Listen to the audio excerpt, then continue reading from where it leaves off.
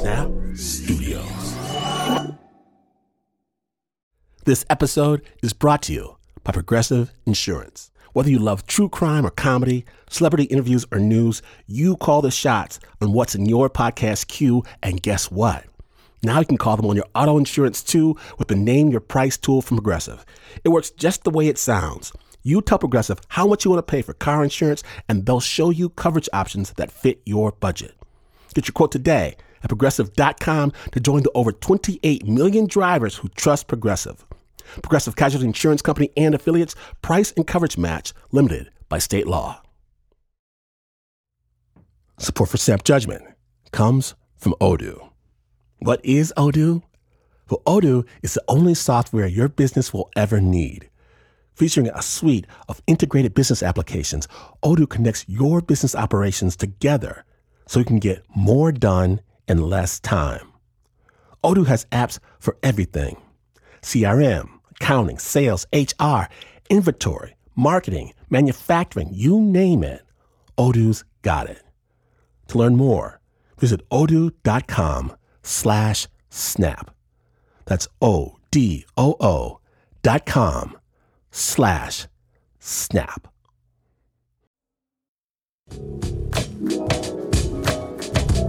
Snappers, California is burning. Right outside our window right now, you can see this thick haze. Kids are wearing face masks, and you can stare at the sun in the middle of the day. It looks like a dark moon. And it used to be that California had something called a fire season.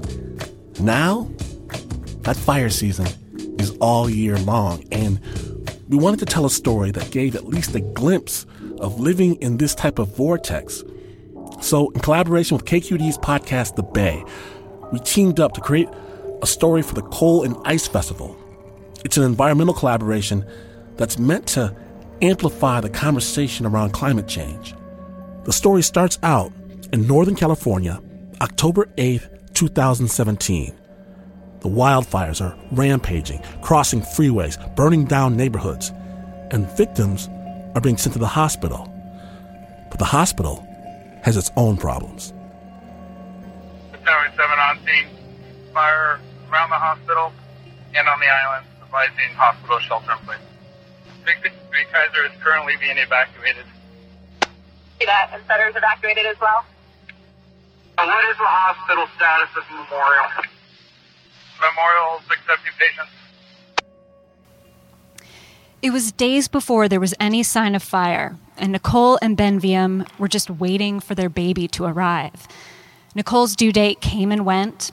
Her doctors decided to induce, and they called her into the hospital. That was Friday. So we were very excited at that point, and then day after day after day happened with not a whole lot of progress. On Sunday, the third day, with the third attempt to induce labor, the contraction started. And then finally, I'm in a great rhythm. We're all excited. They're talking about making my water.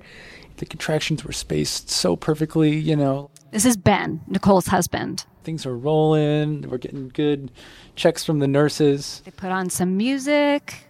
A little bit of opera. They had just turned on Pavarotti when the hospital power went out. The generators clicked on, and the smoke outside the building started to creep inside. There was a ton of smoke in the hospital. Like, you could visibly see it outside and smell it. Nurses said the buildings around the hospital were in flames, and they had to evacuate. But Nicole had just gotten an epidural. So I couldn't walk or move, which was just not cool. Like, I didn't like that part of. I felt really vulnerable. Just when things had gotten going, the staff gave Nicole medication to stop her contractions. So we were like, no. It was the worst. It was the worst news to have tried for 3 days and then, okay, here's the shot that's going to end all of that. Then Nicole had to wait again for an ambulance. It was hours before dawn on Monday, and by the time her turn came, she had to share the ride with another woman in labor and a third with a newborn in her arms. That left no room for her husband. The charge nurse explained that, this is a disaster. We're following disaster protocol. and no spouses or birth teams or anything are going along on the ambulance. And there was a part of me briefly that was like, but I'm a dad. I'm going to be a dad. Like, this is us. Ben waited for the bus and was soon reunited with Nicole at Santa Rosa Memorial Hospital. Now Nicole had a whole new team of doctors and nurses, and they didn't know that she had a history of opioid addiction, and she needed a special formula for her epidural drip. And then when they went to change the drug, I saw the tube said fentanyl on it, and by that point I was starting to feel the itchies. The one thing she didn't want was fentanyl. She'd been clean for 9 years, and she didn't want to feel high. Because I'd remembered seeing like other friends and stuff, they'd used it and they were feeling good and stuff, and I didn't want that to be a part of my story. She called her sponsor and talked it through. By this point, she was so exhausted. They had tried another 12 hours to get her contractions going, but it just wasn't happening. Monday evening, she agreed to a C-section. And they had a healthy baby boy, and they named him Adrian. They did take some nominations for his middle name from their friends. Yeah, they wanted us to give him a new name. I think it was like Adrian Fuego VM or Blaze VM. But Nicole is a big LA baseball fan, so they stuck with their original name plan, Adrian Dodger VM. Ladies and gentlemen, giving birth is hard enough. Please put your hands together for the woman who did it in the middle of a raging wildfire, Nicole VM.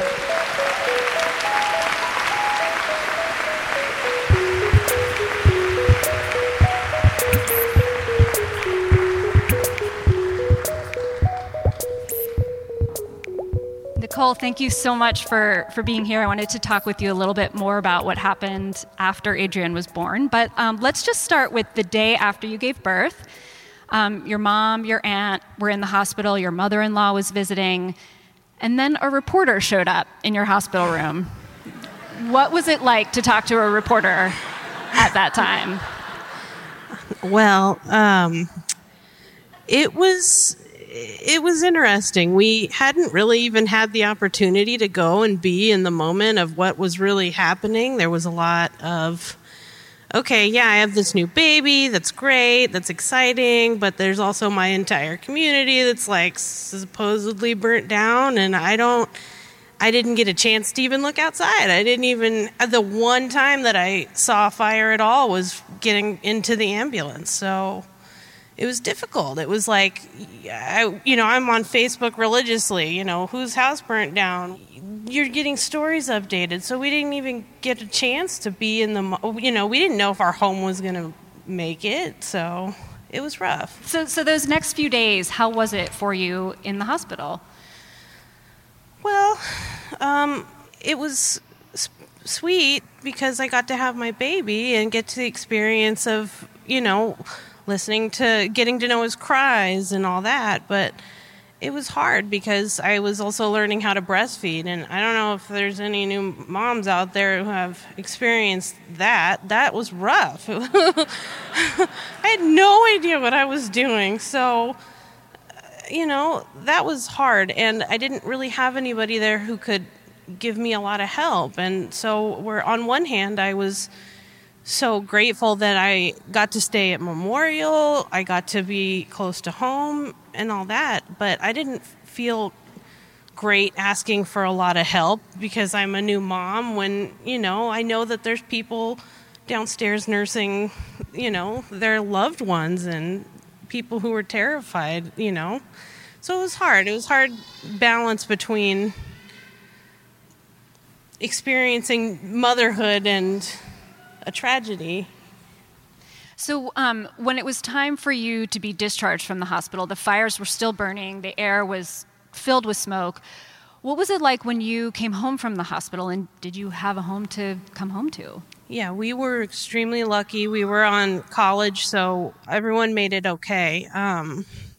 The one rough thing was that my husband lost his job that night. So, yay, we have a baby and no substantial income. That hard. I'm sorry, what did he do? What was his I'm job? sorry. Yeah, he was a server at the restaurant Sweet Teas up in Fountain Grove, which is like everybody loved that restaurant, and so we were bummed.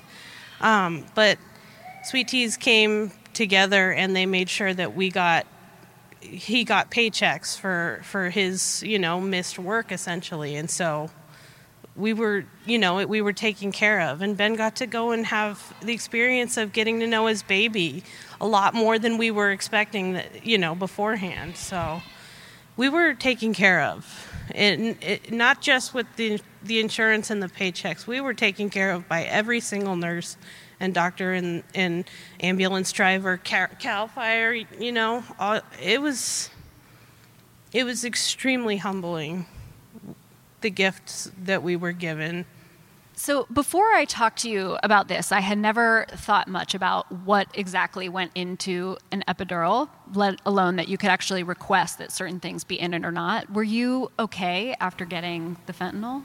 I was. I had enough clean time, I feel like, that I didn't feel like really worried. It was just really sucky because I didn't want that to be in my story of my birth. I didn't want that. I spent my entire life not wanting to feel anything, and then I got clean and it still was hard to feel anything. And this journey of just sobriety has been, it's been like creating this relationship with what's real and what's true and being okay with that.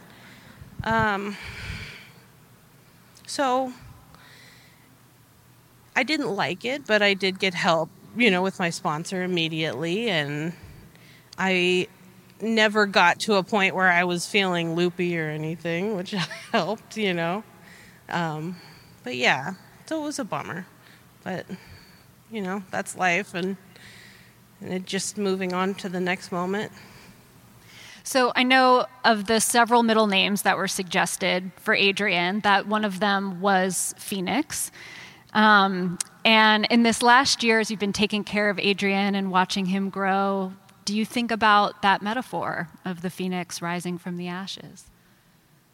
Yeah, definitely. I didn't know how it was going to be a mother, and it changed my life in the most profound way, because I was wanted to want to be the best version of myself possible. And it was so hard to even do it for myself, so it's like one foot in front of the other. Sobriety's cool, it's great. It's changed my life. It's one more step. But then this took it to like the whole next level. And so part of me died that day, Part of me really had to let go of the immature one, the child. Now I get to try and be the adult taking care of the baby, And I love it. I love every moment of it. It's hard. It's challenging, but I love every second that I've been given with my little muffin. Well, why don't we have everybody meet him? Yeah. Everybody, please welcome Ben and Adrian Viam. You want to see San Francisco? This beautiful family? The little man she went through so much work for.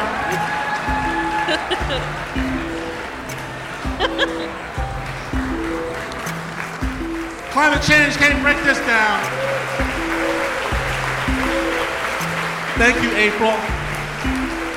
And thank you so much for coming out. Nicole Diem's story is produced by April Domboski. The Bay is a storytelling podcast for Daily News produced by KQED. You can get The Bay podcast wherever you get your podcasts. The Flyer Tapes was produced by Suki Lewis, Mark Ristich, and Jeremy Siegel.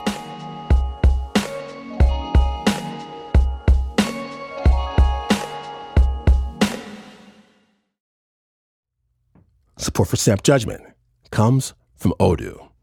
What is Odoo? Well, Odoo is the only software your business will ever need. Featuring a suite of integrated business applications, Odoo connects your business operations together so you can get more done in less time. Odoo has apps for everything: CRM, accounting, sales, HR, inventory, marketing, manufacturing, you name it. Odoo's got it. To learn more, visit odoo.com/snap.